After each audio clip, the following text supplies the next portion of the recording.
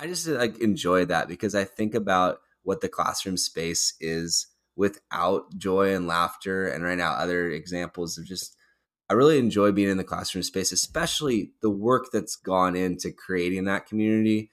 It's not perfect. There are days that are tough, Yeah. but it's just like even like some of the more difficult kids that used to be a conversation in the hallway and all sorts of these different levers. Now it's just like the look and the nod, and we're back on track. And those are things that don't show up always in like in the data or in all the different reports that we talk about, but they matter. And certainly not on teacher evaluation rubrics, Marcus. yeah, I mean,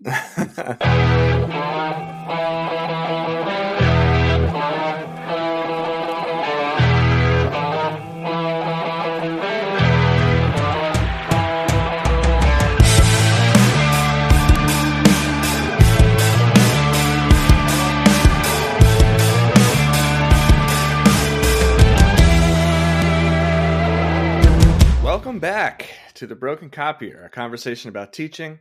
My name is Jim Mayers. And my name is Marcus Luther.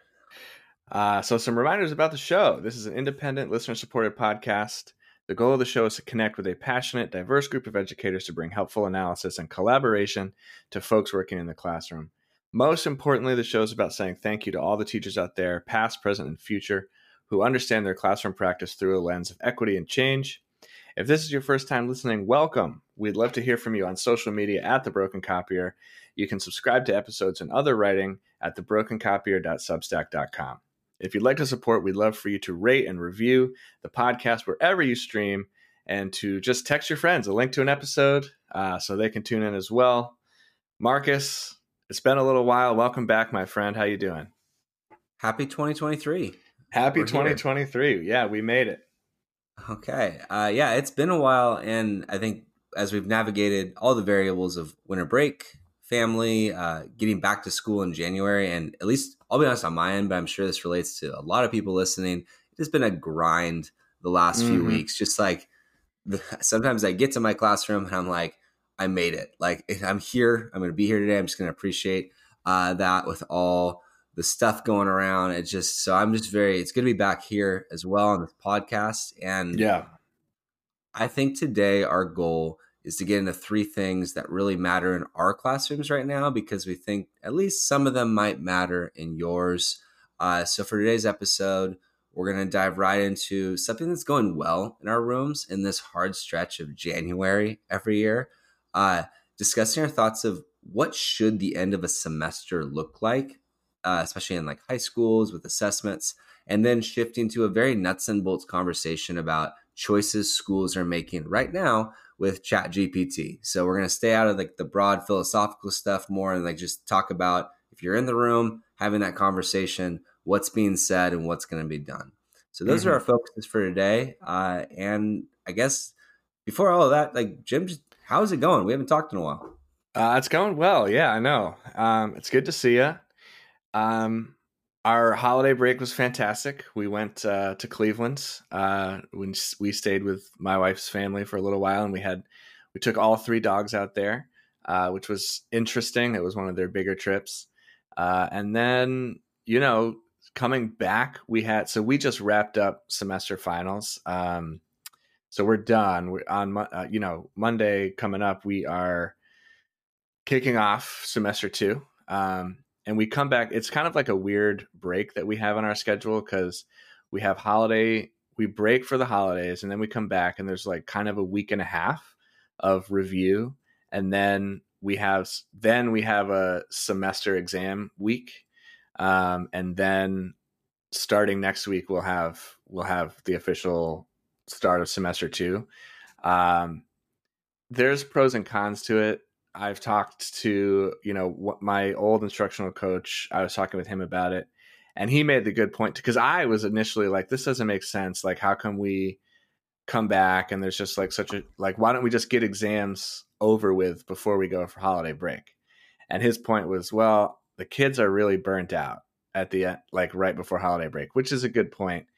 But it also just feels kind of like this strangely weird in-between space when we come back.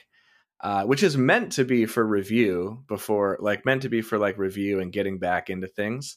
But it's, you know, it's a little strange and awkward, but we made it work, and it's going pretty well. So how about you? We're just about into that space, so we actually got like 3.5 weeks before that same sequence, and we're going to talk more about that sequence Yeah.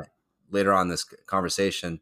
Uh, so for me, it's definitely been like break was good in terms of trying able to really just like put work aside.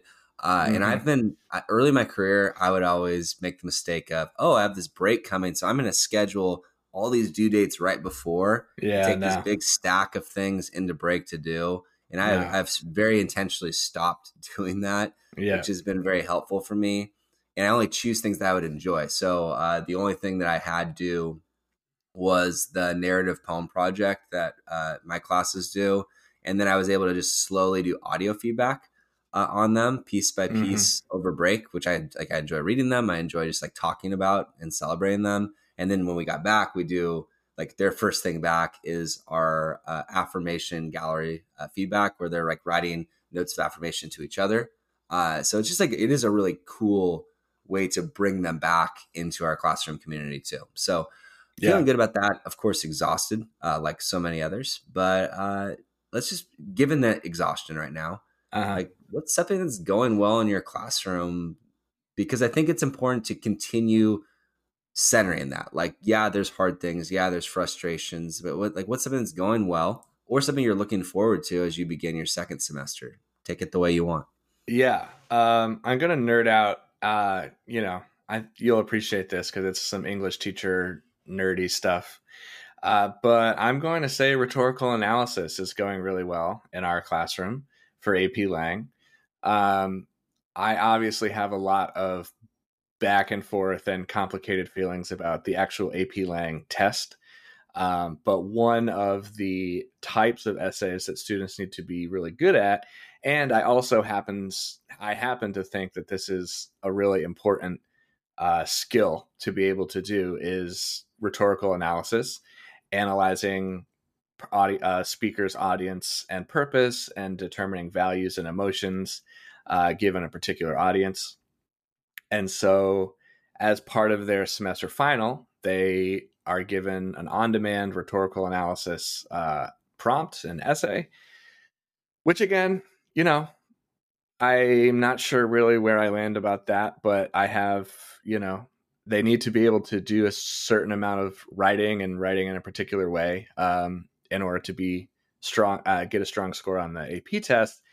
And those essays were really good. We had their insight into the values and the nuances and like the way a speaker will make particular rhetorical choices given the audience. And the thing, like, and this is sort of the nerdy part, like, you don't want to just stay stuck in, well, here the speaker is using a metaphor, and the metaphor here means you know, this is a symbol of the economy or the, you know, the working class.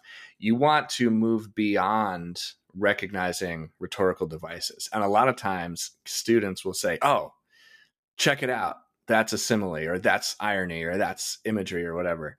And for a long time leading up to 11th grade, that's like what they do. But you, with rhetorical analysis, you want to push them beyond that to say, okay, what might this metaphor represent, and why, given who the audience is, did this, like, does it make sense to use that particular rhetorical device? And that's like a level of sophistication and nuance that can be difficult for high school students, because like just it's hard for kids to put themselves in other people's shoes generally. It's hard for human beings to put themselves in other people's shoes generally. So you have to, there's like these multi layers of like, I have to put myself in the speaker's shoes, one, as I'm reading this, and I have to put myself in the audience's shoes and think about what do they value and what do they like. And you know, it wasn't, we have some room to grow, but it was, they overall, the scores were higher and the writing was a lot clearer and sharper. And it was good. I was really proud of them, and I'm excited to celebrate that starting next week when I do all the exam feedback. Awesome. Yeah, and we at some point we can have like just a pure AP Lang Lit rhetorical analysis episode that'll Let's really do like that. shatter our numbers. Yeah. Because I have like 50 things ping pong in, but I'm gonna pivot Yeah. for the sake of our non-AP Lang Lit teachers listening. For me, something I was just thinking about with this question. There's just been a lot of laughter in my classroom in a good sense. It's just been, we've had moments where we've just kind of created space for laughter, a lot of times directed at me. I had a little GIF image of Coach Dable of the New York Giants. Yeah. Out I saw of the your playoffs tweet after about yesterday. that. Yeah. And a student, very nice, kind, sweet student, asked if that was me. The incredibly bald, very much older Ryan Dable. It was very humbling as the whole class just lost it. And it was one of those like, it wasn't like lost it for like 10 seconds. It was like solid minutes of laughter where I'm just standing awkwardly and accepting what middle-aged teaching is. But it was just like, I just like enjoy that because I think about what the classroom space is without joy and laughter. And right now, other examples of just, I really enjoy being in the classroom space, especially the work that's gone into creating that community. It's not perfect. There are days that are tough, but it's just like even like some of the more difficult kids that used to be a conversation in the hallway and all sorts of these different levers. Now it's just like the look and the nod, and we're back on track. And those are things that don't show up always in like in the data or in all the different reports that we talk about, but certainly not on teacher evaluation rubrics, Marcus. Yeah, I mean, it's just I am trying to make sure, especially at this moment in the year, that those positive things, whether the being mocked by my entire class for my still aggressively receding hairline, or just having a look with a kid that took a while to get that look, to get them back on track. Those things matter too. But go for it. Well, no, I was just, one, we're in our early 30s, right? So like the hair is receding a bit, but middle age teaching, I don't know if we're there yet. Middle decade of a 30-year career. That's true. Yeah. That's early 30s. We might be losing that phrase too. I think I'm 33. Are you at the point where you struggle with keeping like how old you are? Like people ask and have to actually do the math. Yeah, no, I'm there for sure. Yeah. Okay. I just wanted to say though, I mean, I love that you called that out because I think it just makes me think so much about what was lost in remote instruction and how much how much people don't really understand that is like that classroom space and the jokes and the one-off lines and the kids coming in to chat with you about their weekend or your weekend in between passing periods. And like that really is a core fundamental part of teaching that I think you really only understand if you have taught before or are currently teaching. And I don't know. I'm excited for you. I felt similarly about the classroom culture, just like excited to get back to some of the routines, and the fun and positivity. And I don't know. It's just a good reminder that like in-person instruction matters a lot, which I think is obvious to all of us, but also like why we like the work and why it's fun. Yeah, though there's every once in a while there's like the nostalgia of me of that chat box on Zoom with that year of online. Yeah, that chat box got pretty cool sometimes. But anyhow, I think you're right. Like I appreciate you noting that.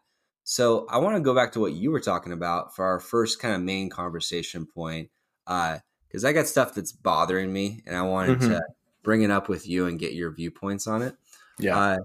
And it has to do with how should a semester end, especially with like secondary schools, and this idea of like finals week, as you noted, we have it at our school and district, because very often that's how a school year ends, but also how the semester ends.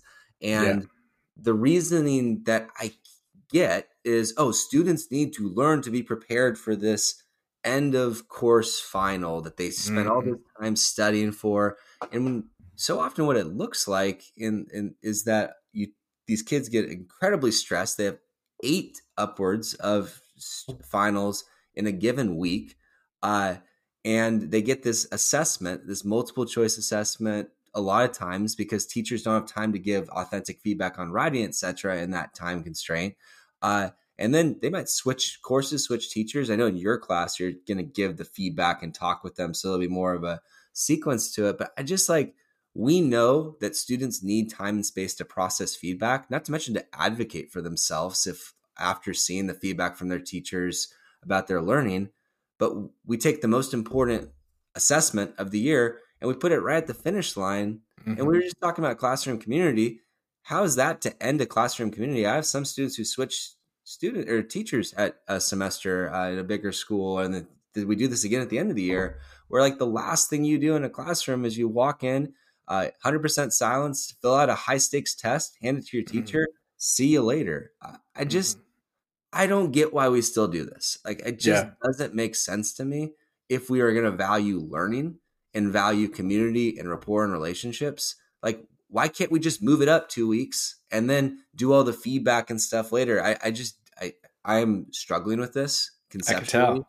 Yeah. And the only argument I get, and I posted this online, the only argument I got was, well, that's what they need to be prepared for. So it's basically Yeah. like, we need to keep doing the status quo so that they're ready for the status quo. I'm like, well, we know that that's a bad argument. Like, what's the better one? So, okay, that's my rant, Jim.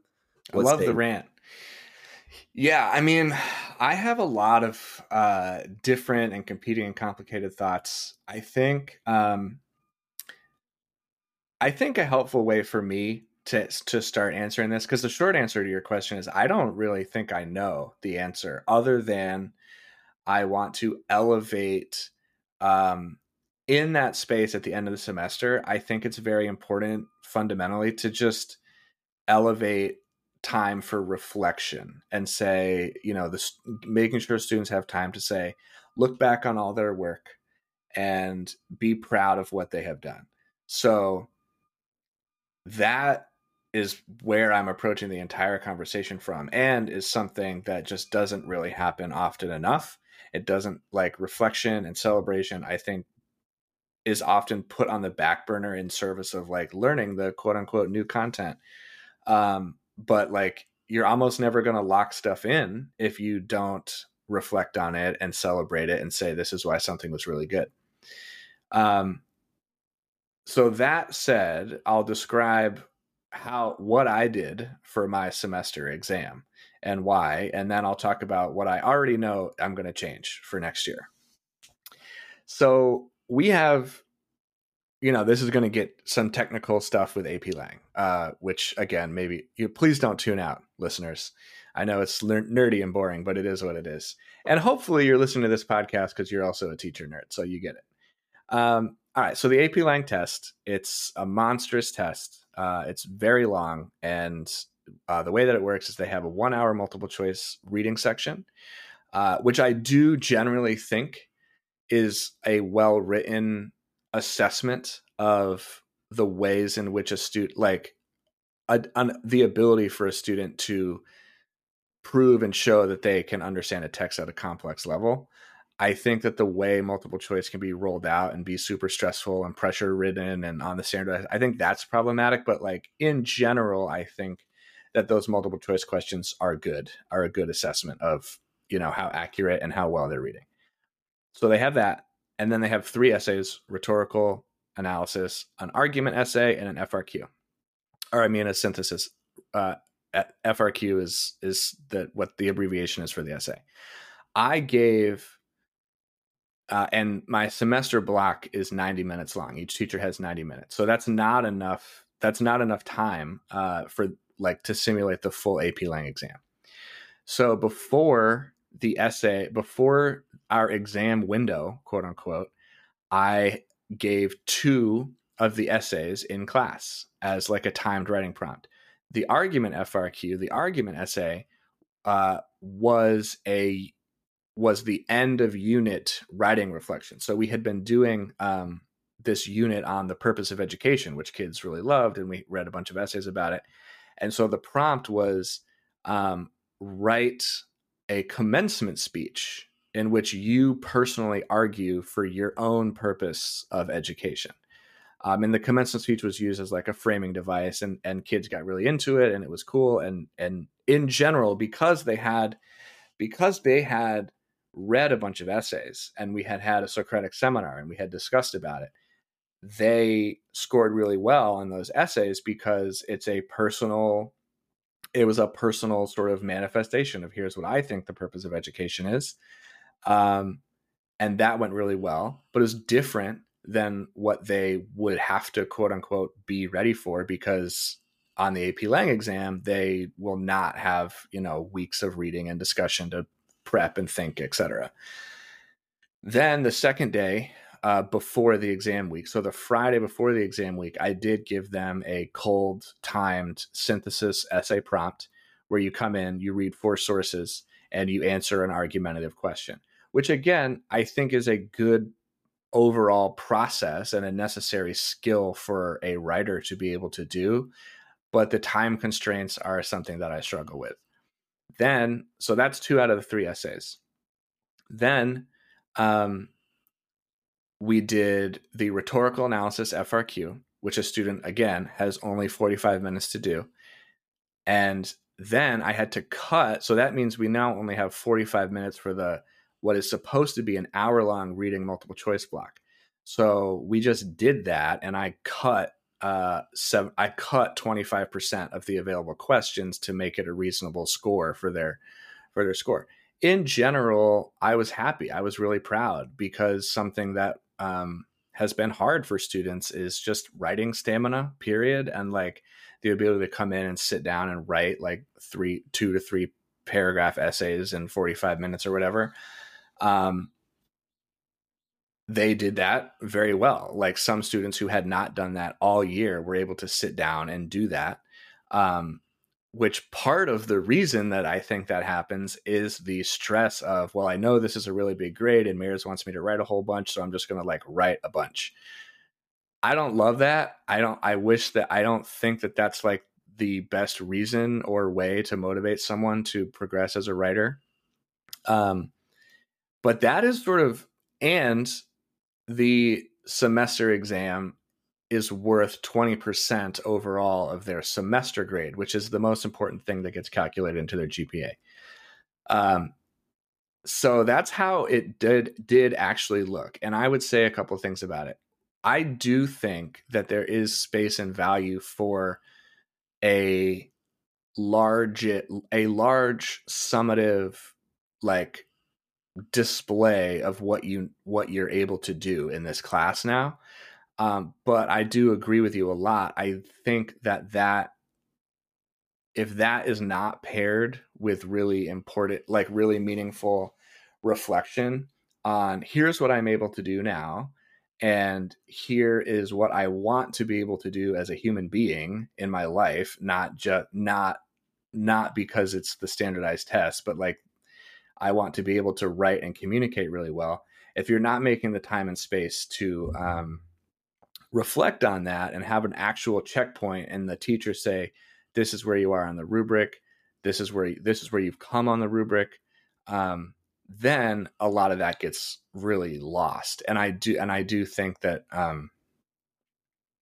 that is just, that's to me, that reflective piece of looking at what you have done is where people should focus on the end of the semester, rather than having this big test at the end of the unit or having this big test at the end of the semester. So I've been rambling a little bit, but I would say that next year I'm moving all of the essays up, and the actual exam block will be the revision piece of partner feedback on the rubric. You have this handwritten draft of a short essay, and within this exam block, and it'll have to be, in order to do all of the essays, it'll have to be it'll still have to be before the actual exam window, but the revision and the final draft typing process, to me, is really where the value is in terms of moving someone as a writer. I love that. I was going to ask about that, like if that was available to you to have that flexibility. Because I know some schools, I've been at schools where you don't have that flexibility. I Right. do at my current school, which I'm appreciative of, because that seems like the only missing piece would be like to create space for that revision and reflection at the end. And just moving, because all those things sounded really important and valuable. I love the commencement speech application of skill, but to just move them up and then create space in your room, because I know for me, like a big learning is you got to create the space for the feedback to be processed and interacted with in your classroom. And for me, I'm also like, that's a lot. I know you have a process to move through them quickly. That's a lot of essays and writing to get feedback on. It was almost 400 pages of essay grading. And I was sitting in my classroom. I tweeted out a picture of it, and I was like thrilled that it was done. But I was cranking through this feedback, and I was just like, this is not the best way to have students internalize where they are on the rubric. Like, I would much rather have them write the essay. Sure, you want to do a timed 40-minute whatever, let's do that. Then the next day in class, you trade with a partner, you have the rubric printed out, your partner reads the essay, you read your partner's essay, you both talk about where you think you are on the rubric, you can fill out the template, and then you type up the final draft and make the edits in real time that you would have wanted to make. And then I, as the teacher, have already a pretty accurate sense of what their actual rubric score is.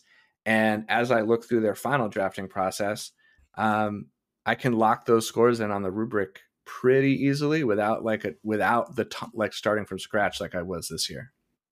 Yeah, no, I think that makes a lot of sense.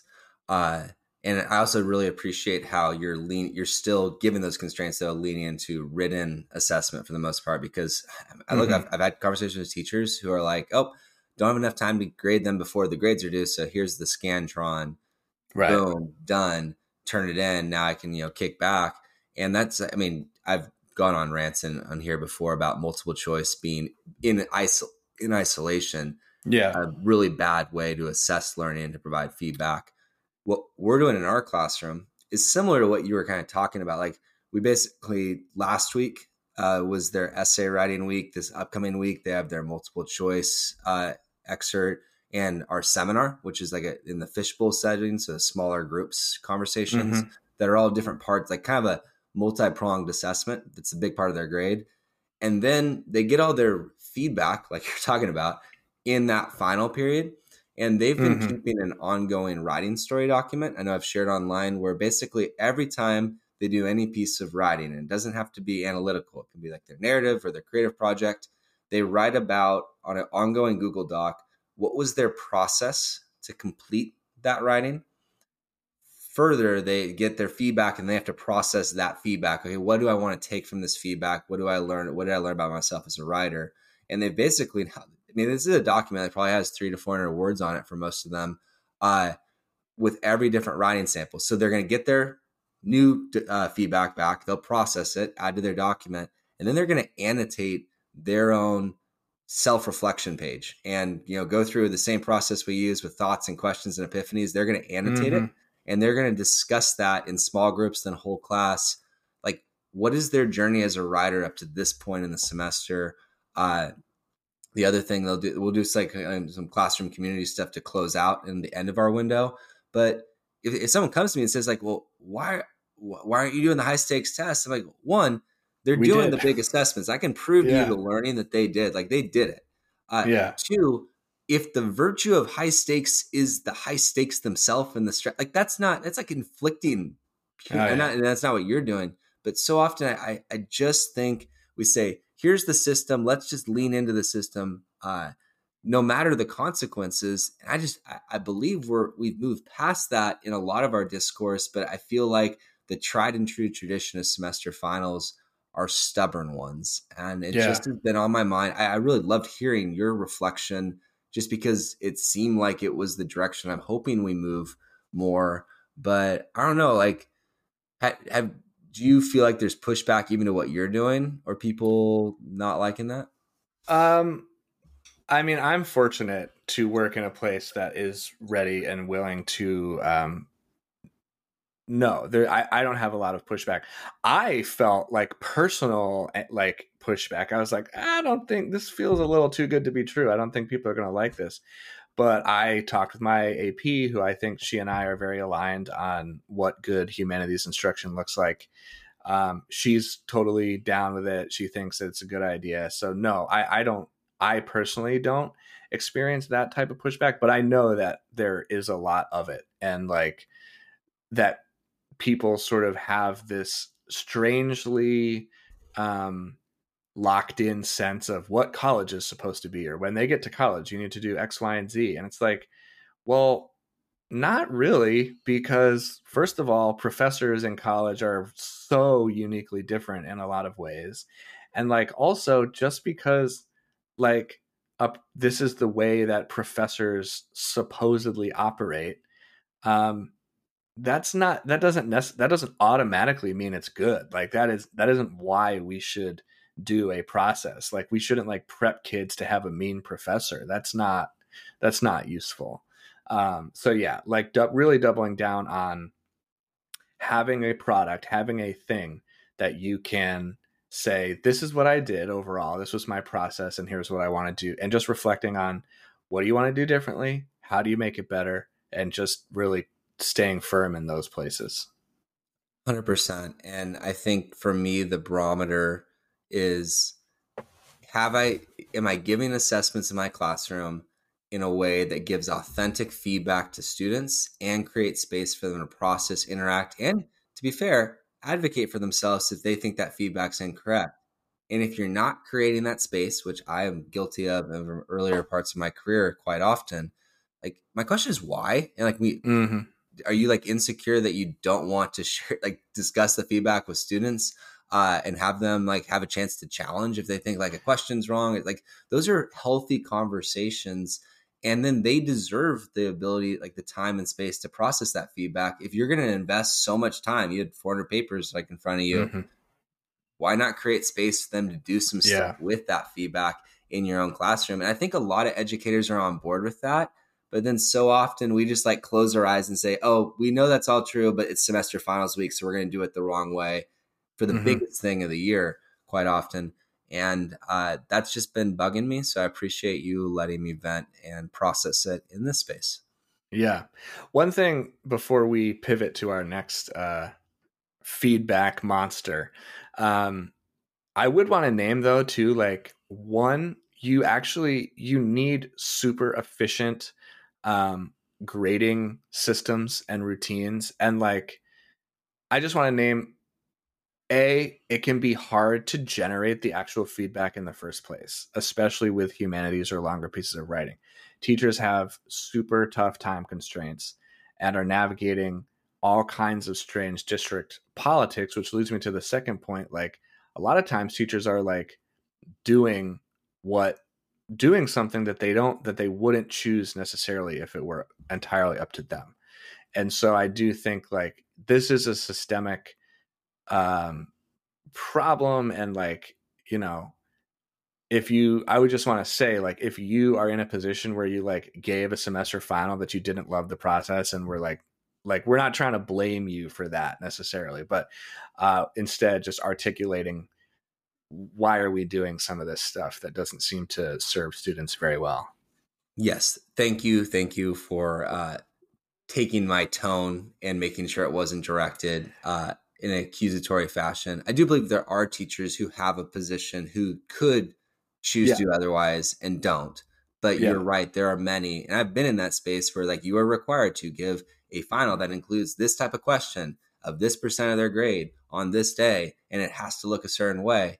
And if you're in that system, I would say that's a conversation to push in your power and agency beyond the classroom. But I get how there are constraints that, including like deadlines, if they're saying, hey, you need your grades the next day, you can't really do the type of authentic feedback that Jim was talking about. So we're going to, if you're okay with this, Jim, I think we're going to pause on this and shift gears to the ChatGPT conversation about nuts and Yeah. bolts on a following episode. So we're going to, we realize that we are both people who like to go on and on. So we're making it snappier in 2023. We're going to make this a little snappier in 2023. We're going to cut the episode here, and the next episode that'll be released is going to follow up on that conversation with ChatGPT. So really appreciate you all listening and appreciate this conversation about semester finals. Good luck going over your feedback, and wish me luck, I guess, on mine in the weeks Good luck, ahead. Marcus. Yeah, absolutely. Take care. Great to see you. And best of luck to you and all your students as you look forward to a productive and fruitful and hopefully not super stressful second semester. Same to you. Take care. Take care, Marcus.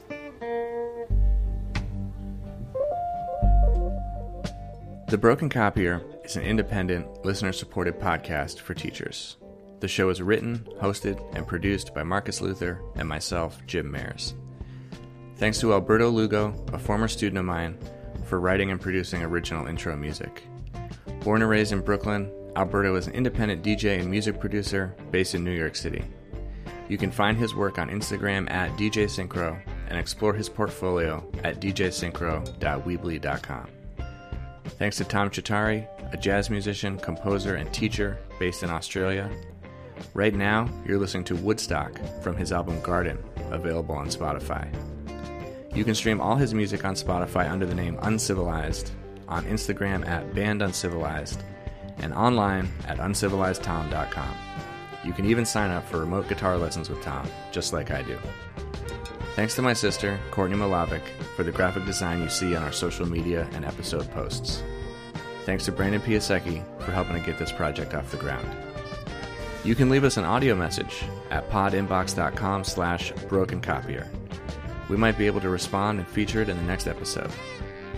The goal of the show is to connect with a passionate, diverse group of educators, bring helpful analysis and collaboration, and celebrate everyone doing the hard work in the classroom.